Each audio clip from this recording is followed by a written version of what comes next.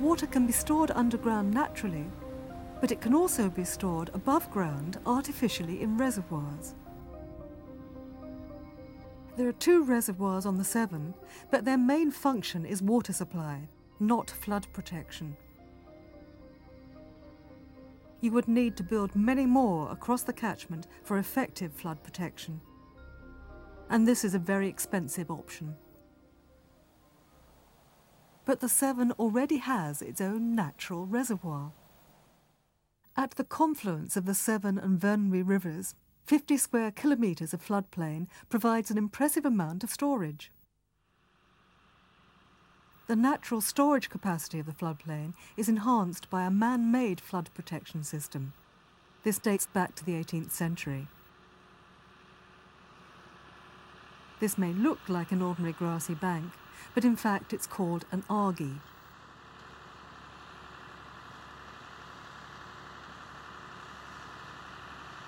These embankments prevent floodwater coming onto the field behind them during smaller floods. But during big floods, like the floods of autumn 2000, the water will overtop the argies. Gates like this one hold water on the field for a while, and then let water flow back into the river more slowly.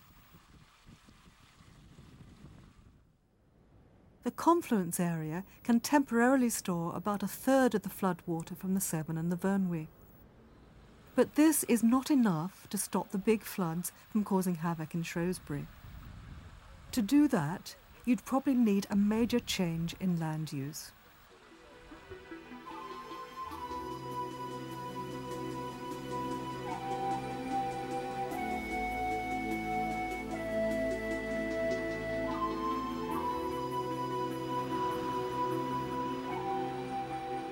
It's already difficult to farm riverside land productively because of the floods. It's something you get used to. Other people from outside of the flood area don't really appreciate what we have to put up with. But we get used to it, we get on with it, and we cope to the best we can. Farmers are already being encouraged to think more about biodiversity. Under the Countryside Stewardship Scheme, they're offered incentives to restore arable cropland to grassland. The land that we've taken out, which is approximately 16 hectares, is land that's fairly non-productive. And it's non-productive for the very reason that we have a flood every winter. And so we have to replant that land to successfully get a crop. If there are schemes to encourage biodiversity, then many believe there should be similar schemes to encourage flood alleviation. Upstream of Barry's Farm, just over the border in Wales, is Dolith Hafren Nature Reserve. This stretch of the floodplain shows how the river could be managed differently. The majority of the rivers in this area are constrained by farming, by land management. All the way down the Severn Valley, the farms come right up to the edge and they defend that land, understandably. But here, because it's a nature reserve, we can just let the river rip. It can do its own thing.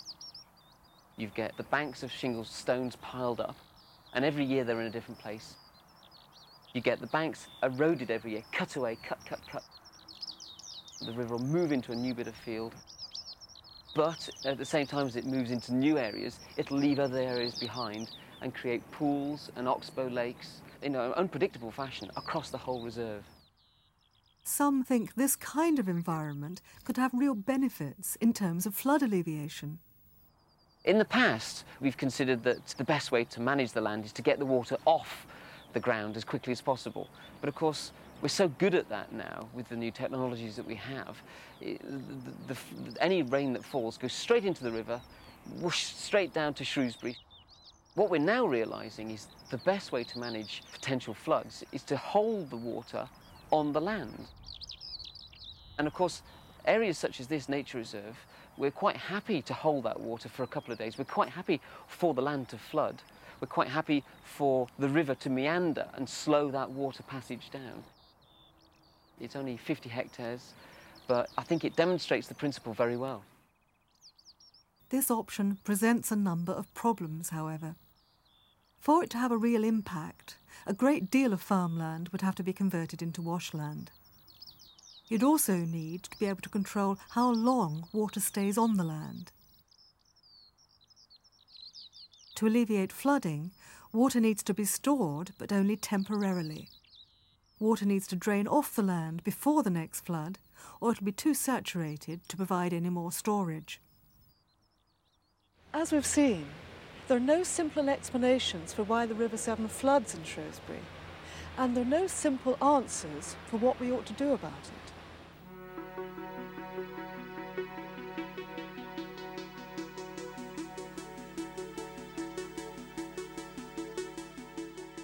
Without doubt, the changing environment of the Severn presents us with a number of challenges for the future.